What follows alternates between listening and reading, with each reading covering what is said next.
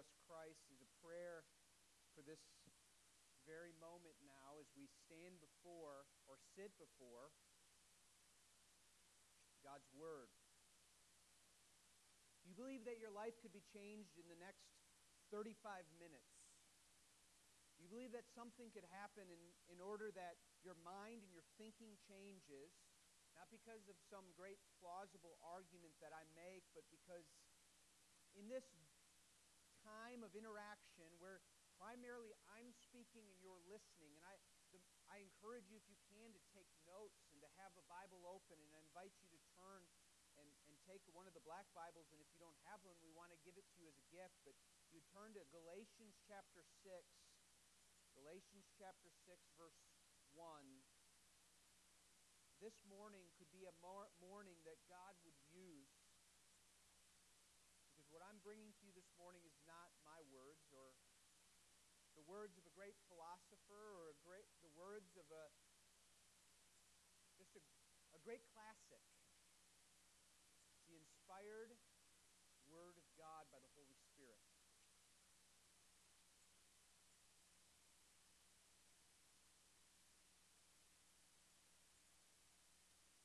We are in the middle of a series on the church covenant. What that means is we are people that gather together and we say, Jesus is our head, we have committed to follow Him, and we've committed to follow Him as He told us to follow Him together. And we are committed to our brothers and sisters in Christ here at Faith Church of Linden. And so in our covenant, we say things like, we will purpose, we will promise, we will, with all our effort, to strive for the advancement of the church in knowledge and holiness. It's on the back of your bulletin I'm reading. And in love, and to promote its prosperity and its spirituality. We will attend its services regularly and to sustain its worship and ordinances and discipline and doctrines. Big words, and kind of wonder what those mean. We will give it sacred preeminence over all institutions of human origin. And we will purpose to give faithfully of our time and talents in its activities, and to contribute cheerfully, like we just took an offering. We will contribute cheerfully and regularly as God has prospered us to the support of the ministry, the expenses of the church, the relief of the poor, and the spread of the gospel throughout all nations. This is what we pledge to as a people.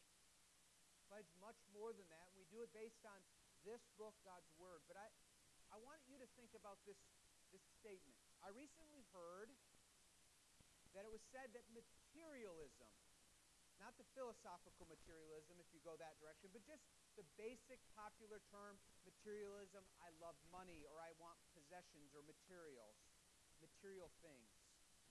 Materialism is the stupid philosophy in which people invest everything in what will one day become nothing. Let me say that again. Materialism is that stupid philosophy in which people invest everything in what will one day become nothing. It's kind of humorous, but it's true. And I want to ask you this morning, what things in your life do you seem to be investing in, and maybe investing everything, if not everything, too much, that in one day will be nothing? Could it be sports or sports teams? Could it be you're investing in your body that someday will be nothing until God raises it from the dead, but He won't use your diets, He won't use your workout routines to do that? Could it be your social media attention that you're investing so much in, or your vacations, or your careers, or your bank accounts, because those bank accounts will provide something else, security and satisfaction and significance, safety. Your health, your food, your drink, your movies, TVs, things you invest too much. What do you do with your money? What about your relationships? What about the expenditure of your energy? Now, the text in front of us this morning speaks about our investing in something that lasts forever. Ever. meaning it's not gone when you die. Your investment in something that has eternal consequences. The things that this passage addressed this morning in Galatians chapter 6, I'm going to bring to you three of them, and they all relate to investments in eternity. One of them is so difficult to do. They're all difficult to some degree, but one is so difficult to do. And sometimes we don't even try. We might feel bad about it because we don't do it because sometimes we don't know how to do it, or we're afraid that we're going to make things worse.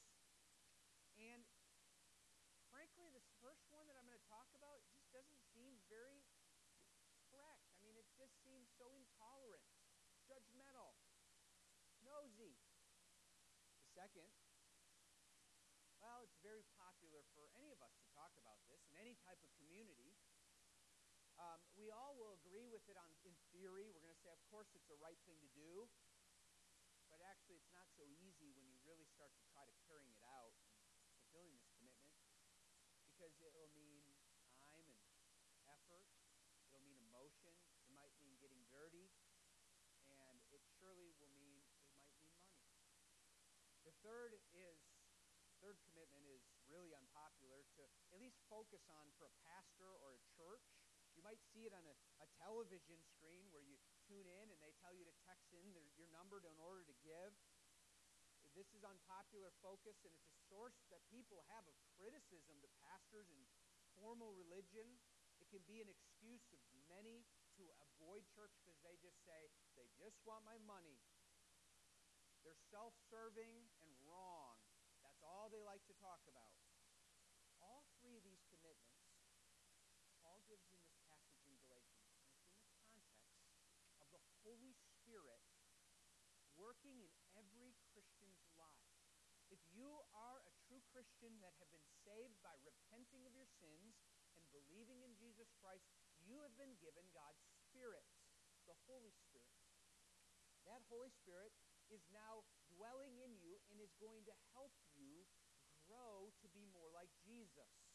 It's going to change the things you love, and it's going to change the things you hate. You will love the things that God loves, and you will hate the things that He hates. You will be committed to the things He's committed to. And the more we look to that Holy Spirit and rely on Him, the more we feed that Holy Spirit in a sense and live by it and lead it, it will lead us towards what we call the fruit of the Spirit: love and joy and peace and long-suffering and patience and kindness and gentleness. These commitments that I'm going to talk to you this morning from Galatians 6 are commitments that are ways of sowing to the Spirit. Think of investments. Think of investment in one account. And this account is actually going to be invested so that it's going to produce a yield and an investment that's going to compound and grow, and you will be able to have it forever, and it lasts, and it's really good. And this one you invest, you will get some reward now, you will feel the immediate thrill of something, but in a very, very short time, it's gone, and you'll even forget you ever even had it in the first place. And so Paul even writes and says, don't be tricked. Verse 7. God is not mocked. You can't snub your nose at God. What you sow, you will also reap. The one who sows to the flesh will reap death and corruption. Just gone. Those who sow to the Spirit will reap life everlasting.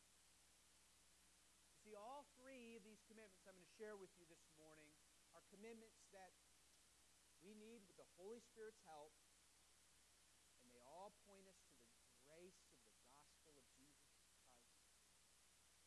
All three of these are in our text. They're commitments or practices. These are responsibilities that the church is called to, and they require the Holy Spirit to help us, and they are sowing to the Spirit. So will you look with me at this passage, Galatians chapter 6, verses 1 to 10. The first commitment is in verse 1. Brothers, if anyone is caught in any transgression, you who are spiritual should restore him in a spirit of gentleness. Keep watch on yourself, lest you too be tempted. Commitment number 2, verse 2. Bear one another's burdens, and so fulfill the law of Christ. For if anyone thinks he's something and he's nothing, he deceives himself. So let each one test his own work, and then his reason to boast will be in himself alone and not his neighbor. For each will have to bear his own load. Commitment number 3. Let the one who has taught the word share all good things with the one who teaches. Don't be deceived. God is not mocked. For whatever you sow, you'll also reap. For the one who sows to his own flesh will from the flesh reap corruption. But to the one who sows to the Spirit will from the Spirit reap eternal life. Let us not grow weary. Let's not give up of doing good, for in due season you will reap if you do not give up. So then, as you have opportunity, let us do good to everyone, especially to those who are of the household of faith. So do you see the commitments here? There's at least 3. There's maybe more, but I want to highlight 3 this morning. The 3 that come from verses 1 through 6, and I think 7 and 8 and 9 speak to all of these, especially the 6th one, but I think it relates to the other 2 as well. These are the 3 commitments. You have them in your notes.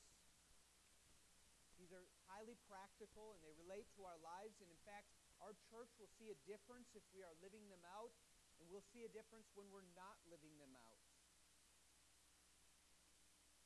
1, I phrase them in the first person as though you are committed to doing what God says, because that's what we're called to do. Number 1, I will be committed to relationships that include gentle restoration. 2, I will be committed to relationships that include loving burden bearing. 3, I will be committed to generous investment in my spiritual leadership. These 3, let's take them in turn. My most focus will be on probably 1, maybe into 2. Number 1, I will be committed to relationships that include gentle restoration. Look at verse 1. Brothers, if anyone is caught in any transgression, you who are spiritual should restore him in a spirit of gentleness. Keep watch on yourself, lest you too be tempted.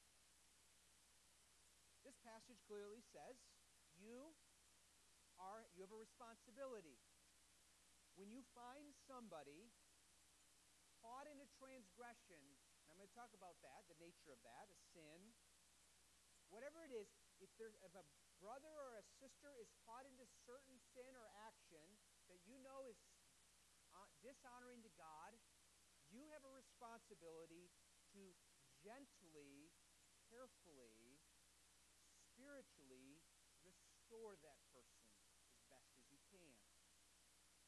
Now, can any of you in this room think of any excuses why you wouldn't do that? I want you to think of somebody. Well, don't do that. That won't be helpful.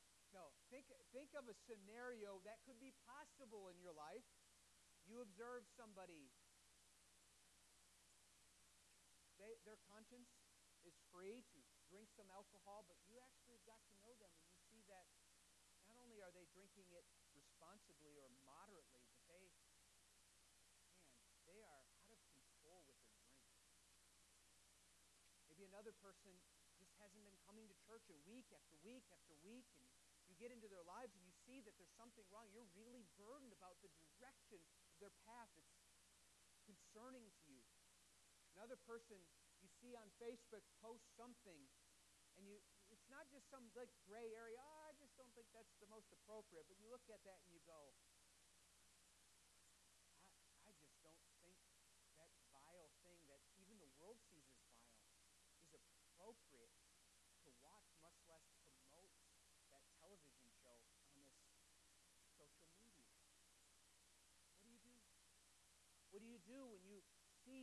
your friend, your brother or sister, in what seems to be clearly sin, and a behavior that dishonors God, could really hurt their family by their behavior, and definitely hurt the testimony of Jesus Christ because others know that they're a Christian. Can you think of any excuses of why you wouldn't talk to them? Well, here's some of your reasons. I think someone else should do it, or I'm sure someone else will approach the situation. I'll let pastor take care of it. Or, I don't want to cause someone to feel uncomfortable. Or, I just think, no, I know it will go bad if I talk with that person about this. And I might be wrong. I think it'll make it worse. I don't want the baggage that will go along with that confrontation. Then I'll be stuck on it, and then it just is not going to go away easy. And I'm tired. I'm just not close enough to her. Someone else's job. I fear he will reject me. And besides, I know I'm not perfect. He might start accusing me of things. It won't do any good. Well, I think God knows all these excuses. Some that should impact how we approach the subject, surely. But God inspired the Apostle Paul to write these words. Brothers, if anyone is caught in any transgression, you who are spiritual should restore him in a spirit of gentleness, keeping watch on yourself, lest you also be tempted. There's a lot packed in this verse, a lot. I like what Tony Merida, he wrote in a little commentary on Galatians. He just divided it up in a few categories. I'm going to give it to you. First of all, do you see the context of this restoration? Family. It starts out by saying brothers. Really, you could say brothers and sisters. Brothers and sisters, you are in a family. And in the context of your church family, that's who he's writing to. He's writing to the church in Galatia. He says, you who are brothers and sisters in Christ, you are to do this. This is within a household. You need to think of yourself as a family, and you love your family. You see your family member hurting and struggling or in a bad and terrible situation, you care for that person. The end of this passage, chapter 10, it says, you should do good to all, but especially those who are of the home or household of faith. No, we're faith, but he actually meant faith, but we should care about the household of faith. You see also the need for restoration in this passage? He says, if anyone is caught in any transgression, James 1 says that sin is so tricky, it deceives us, and we get desires, and we desire after something that is not right, or it's too much, and we get drawn in them and ensnared. And when desires take root in a wrong way, it brings sin, and sin, when it's finished, brings forth death. Paul says, if you find your brother or sister in a transgression, in a sin, do you realize that sin really matters? Do you realize that sin is our biggest problem? And my point, too, I'm going to say to you, you need to care for others' burdens. Some of you have heavy, weighty burdens on you. It might be just the heavy burden that Jeremy's carrying, and we're just praying for him, and we wish we could just take some of his burdens off. And some of you have burdens of cancer, or you have burdens of other treatments that are so difficult, and we want to help, and we are to bear one of his burdens and help meet needs. But there is no burden more heavy on anybody than the weight of sin upon us. There is no more problem that any one of us could have than sin that's not addressed, not repented of, sin that's ignored, and a conscience that is hardened and ignored and greatly damaged. You see here that Paul is not talking about being a nitpicky person or a self-righteous person or a righteousness police. Oh, he was grumpy. I need to approach him. I saw that he was a little short with her in the kitchen. I need to catch him in this transgression. I need to restore him. I'm not talking about that. There is a time and place where we go, he might have had a bad day because I've never seen this side of him before. I'm going to pray for him and encourage him. I'm going to pray for and encourage him. But when we see a brother or a sister in sin, the Bible speaks in different ways of sin. Sin is the word of missing the mark of God, right? Falling short of the target. And in our lives all the time, we do not honor God like we should. But sometimes that comes out in patterns and ways. And God intends for our brothers and sisters us to be close enough in their lives so they'll see it and they'll point it out. Because we are sinners. Even though we've been saved, we still have iniquity in our hearts at times, moral uncleanness, and we need God's grace every day to help us. This word transgression really means we're rebelling against God. We are willfully choosing, or it could be that we're deciding to not do this and ignore God's way. So often this happens, and we don't even see it. Because you see, sin has such a deadly effect in our lives that we all can experience something called spiritual blindness.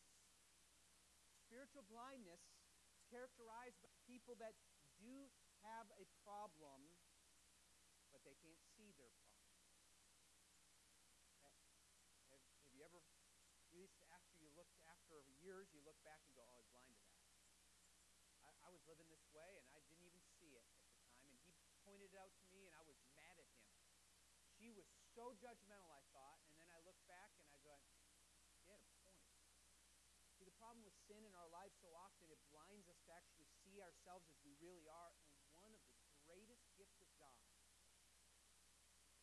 is the gift when God uses another person, he uses the preacher, he uses you sitting before the Word of God, and all of a sudden your mind goes, I've been wrong in this area, and I'm convicted of this area. That is a gift from God. And we need to pray, God, when there's a need, we meet it. I read this week. For example, if a brother or sister is addicted to something, you should seek to help. If someone is working an excessive amount of time and neglecting family, then you should come alongside of him to help him.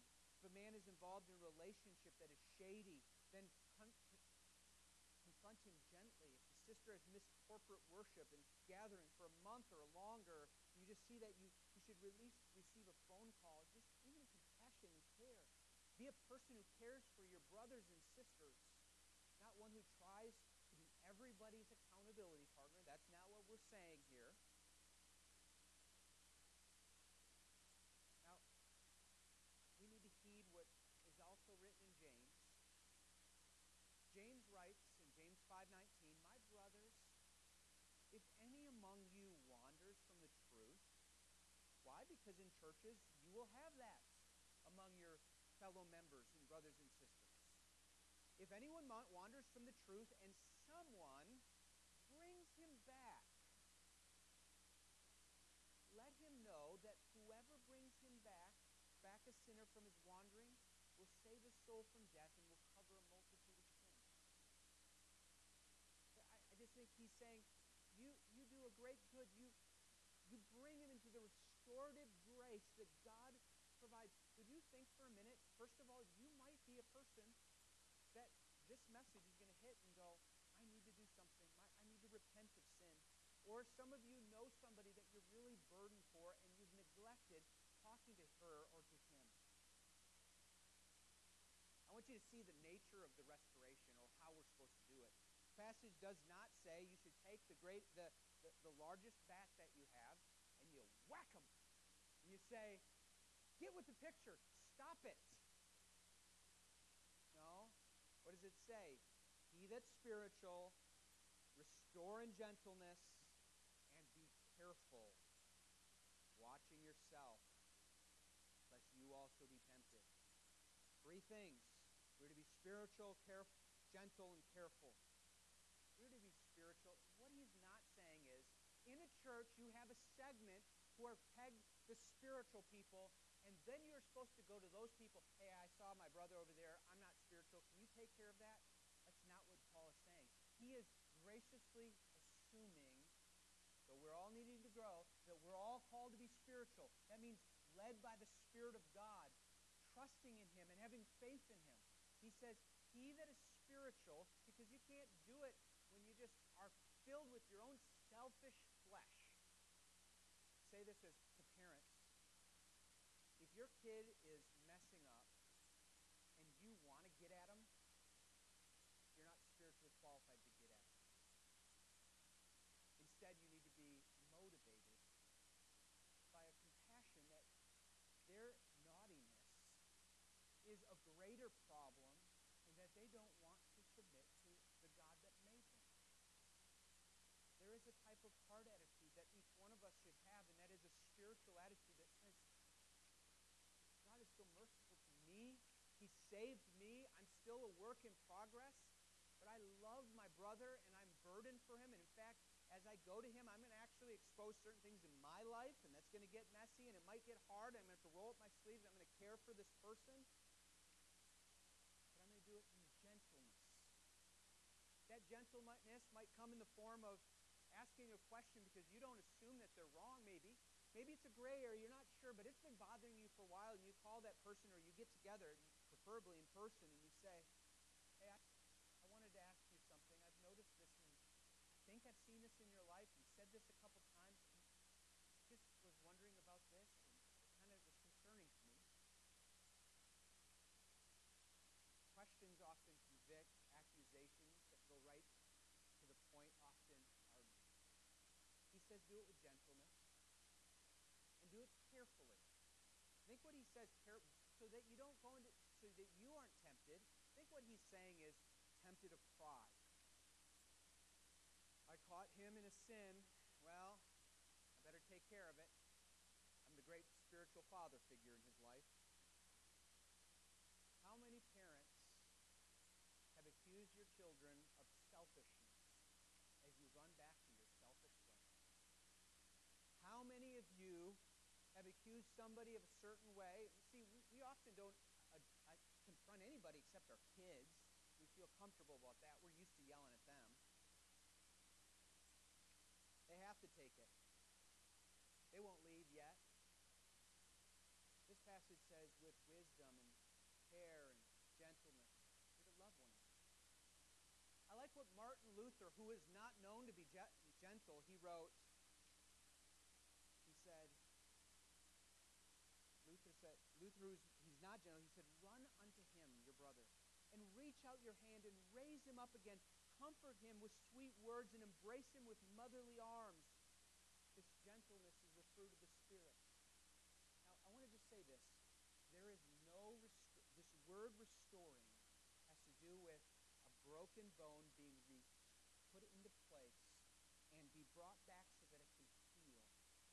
Restoring is bringing a person so that they can deal with their problem and then be brought into a right place and back to a great relationship with God and one another. The goal of all this is not shame. It's not seeking to be right. It's to help that person be spiritually made right. And I want you to hear this if you don't hear anything else. There is only one way to restore from sin, and that's through forgiveness from God through Jesus Christ.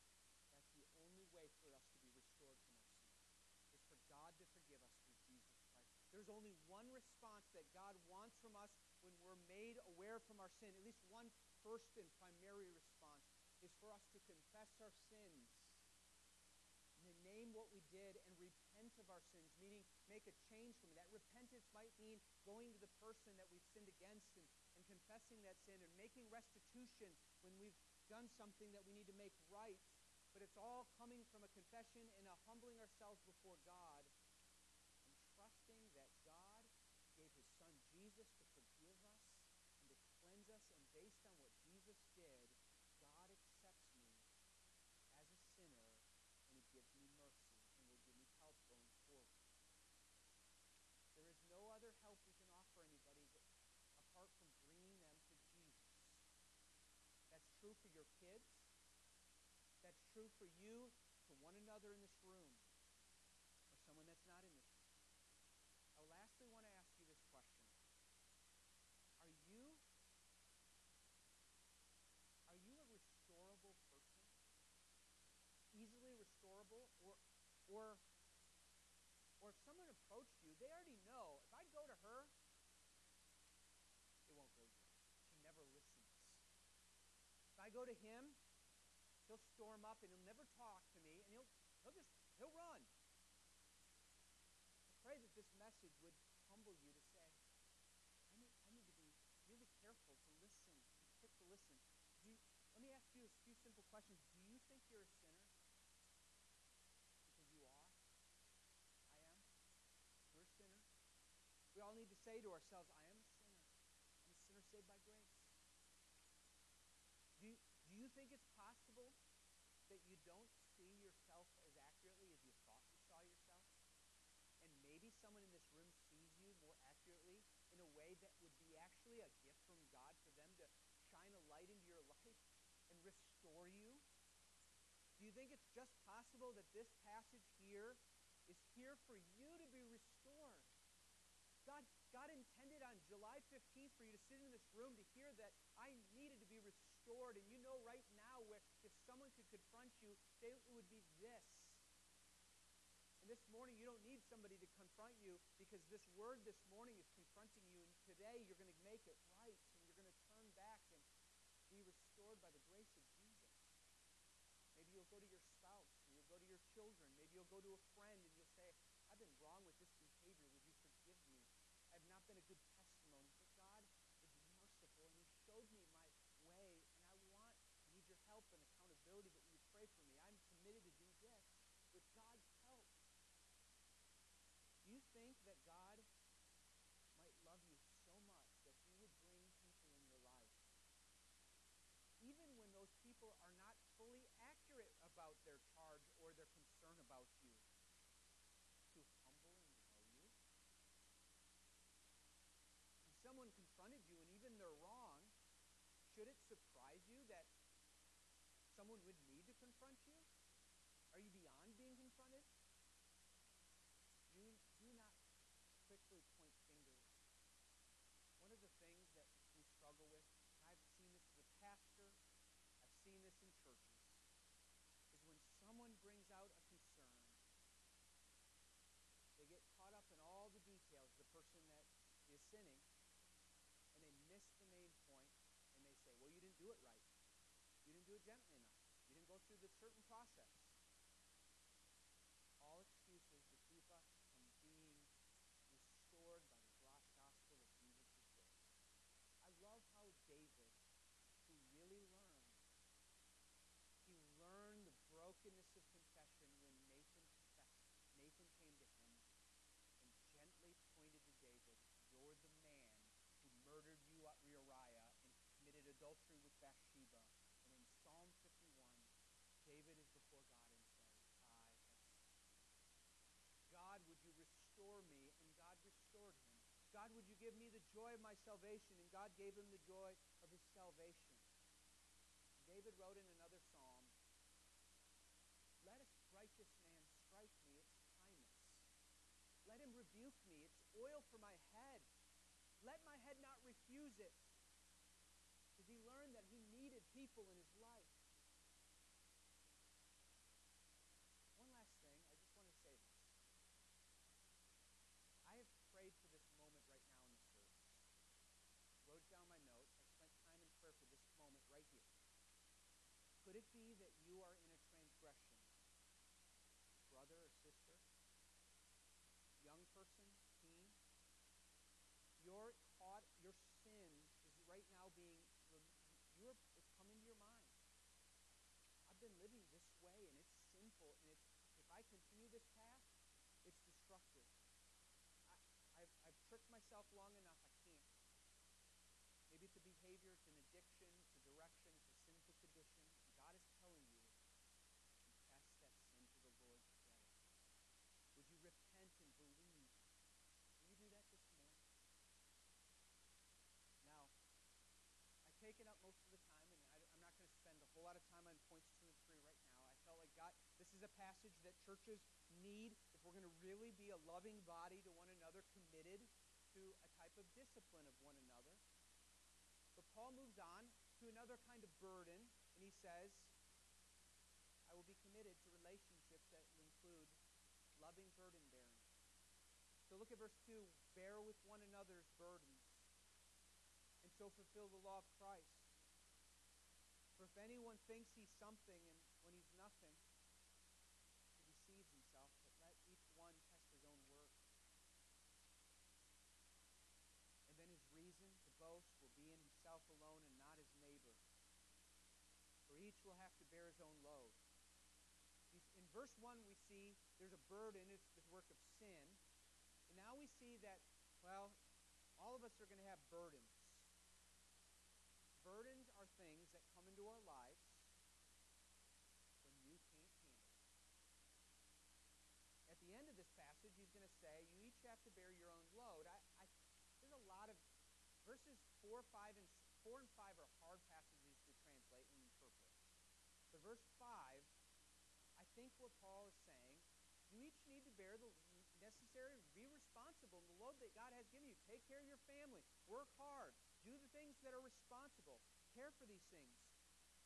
But if you live long enough, you're going to learn that there are going to be some burdens in your life that are going to be more than any person can bear.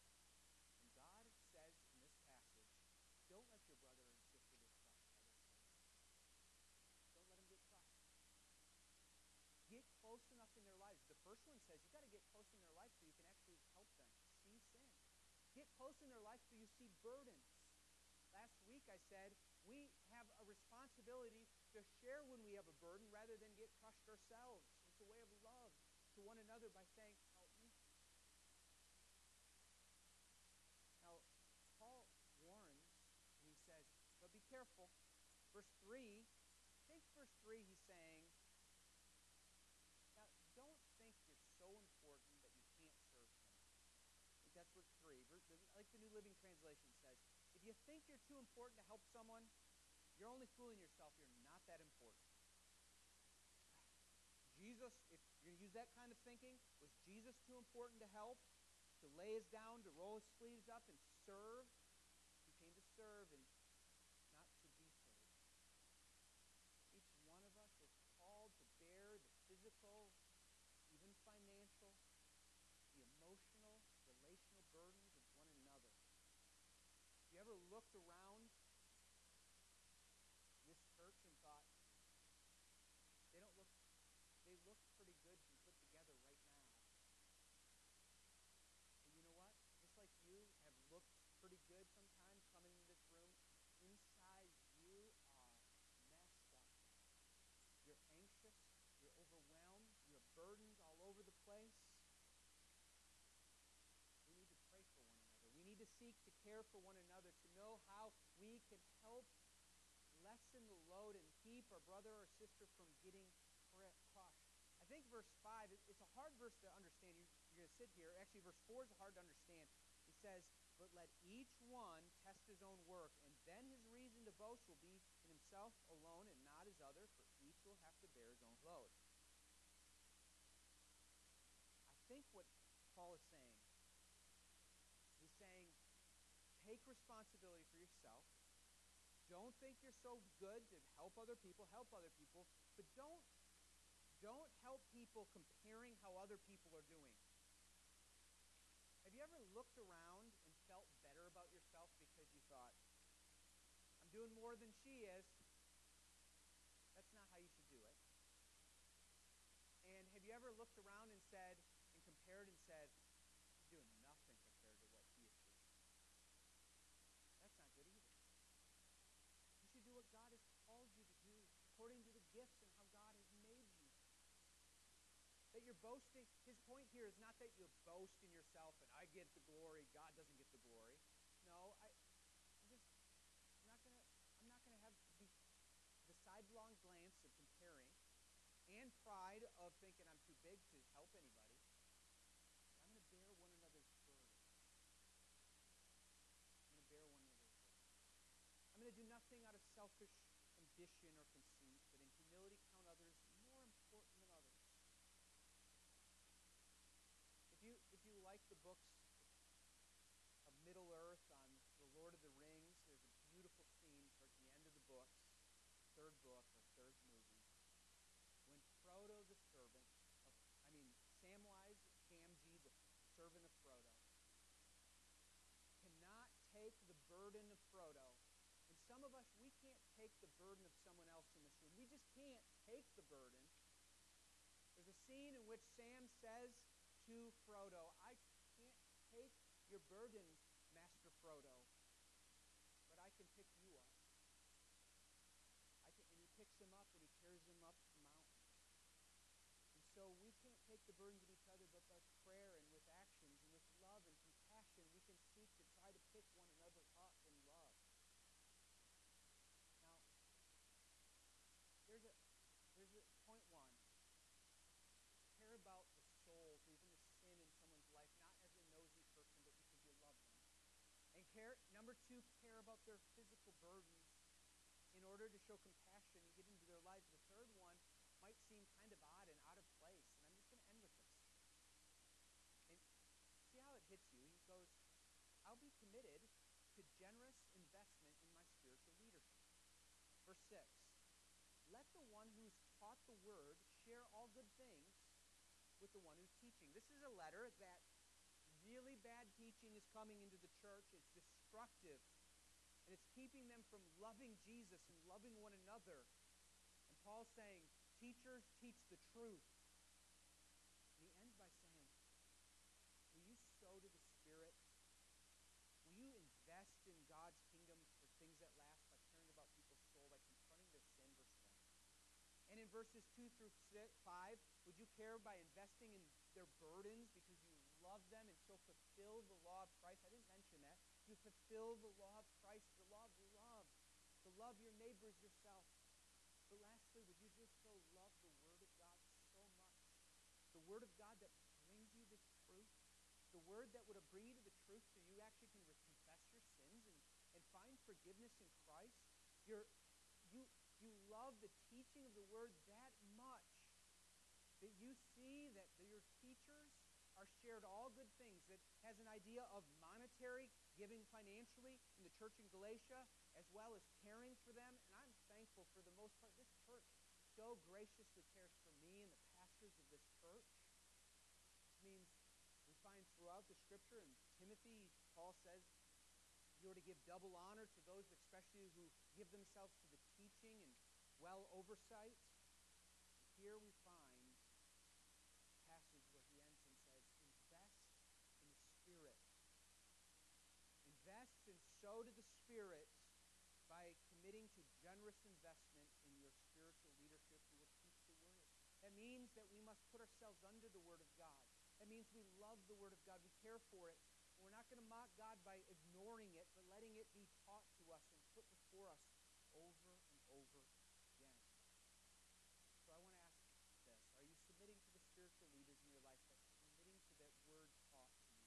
Are you putting yourself under the teaching and instruction so much so that you would want to? You would see that it was very natural for you to want to share all good things with those who teach. Are we embracing a stupid philosophy in our lives of investing everything in what will one day become nothing? Are we investing in things like nice relationships but not dealing with sin? Because it's more comfortable for caring about their souls that will last forever. Are we caring about our own comfort and our own cleanness and our own security, or are we worried about, or we care about living the law of love, of burdens of others, the teaching of the Word of God? Are we investing in matters of care for spiritual and physical well-being for our brothers and sisters? Are we investing in the teaching of God's Word? Let's not snub our noses at God where it says God is not mocked. But let us bow down before Him this morning. Let us humbly look to God and plead with Him to give us eyes to see our brother in sin or ourselves in sin, and that we would pursue salvation and restoration and the burden-bearing of others and the teaching of the Word, sowing, investing. What type of harvest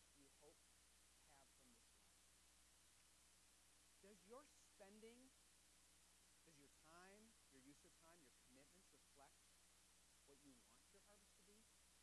Or is there quite a difference in what you're sowing, what you wish would have happened? Unbeliever, if you're here and you're not a Christian, I just want to say this. The Bible says that the harvest that you will reap, if you have not embraced Jesus by faith and repented of your sins, will be a harvest of horror beyond all comparison. But it need not be that way, because the good news of Jesus Christ is offered to you this morning, that you may accept his free gift of God, eternal life. God so loved the world that he gave his only Son, that whoever believes in him will not perish but have eternal life. And so, lastly, brother and sister, church member, if you are God's children, words like this passage will mean something to you. The Spirit will use the word he inspired and had written for Paul to write to the Galatians and for us on this day in July 15th. Jesus saw each one of us caught not in one transgression, but in the ocean of our folly, our iniquity, our rebellion and guilt. Jesus is our great physician who took our illnesses in his place. And he gave us everlasting life. He restored us at the cost of his life. Jesus saw the crushing burdens of our sin and took it upon him, bearing him on his body on the tree in order that we might be free. So how much more should we show love to one another and bear their burdens, their small burdens in comparison? How more important? How are we more important than God? We're not above God's standard. He laid down his life for us through Jesus. But God was so merciful to give us Jesus. And would Jesus give his word in written text so that we would grow to understand him and his will for us? Should we not treasure the people around us that he's given us that teach us the word and who are around us that will help us grow in Christ when they confront us? Are we them? And we should support them and love them. Let us not embrace stupid philosophies like materialism, of investing everything that becomes nothing, but let us embrace he who is eternal life. Oh God, we need your help. I do pray that sin unconfessed and unrepented of would be taken care of today, because by your Spirit you're moving in hearts to do that. Would you grant us these three commitments to one another from this passage, that we would be committed to gentle restoration of one another, as hard as it can be. And we're committed to bearing burdens of one another and preparing, investing in our spiritual leadership. And, oh God, I pray that you would revive us, work in us, save those who are unsaved, turn sinners out of their sins to you. In Jesus' name.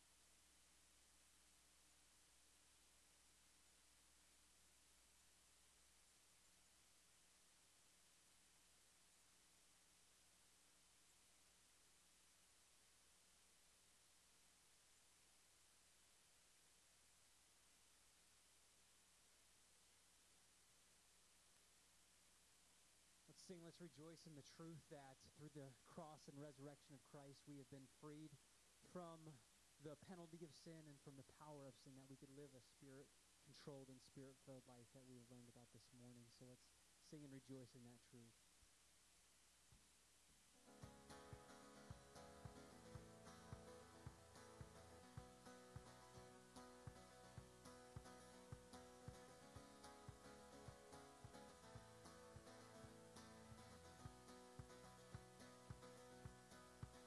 Go on and speak against my borrowed innocence. The judge is my defense. I'm going free.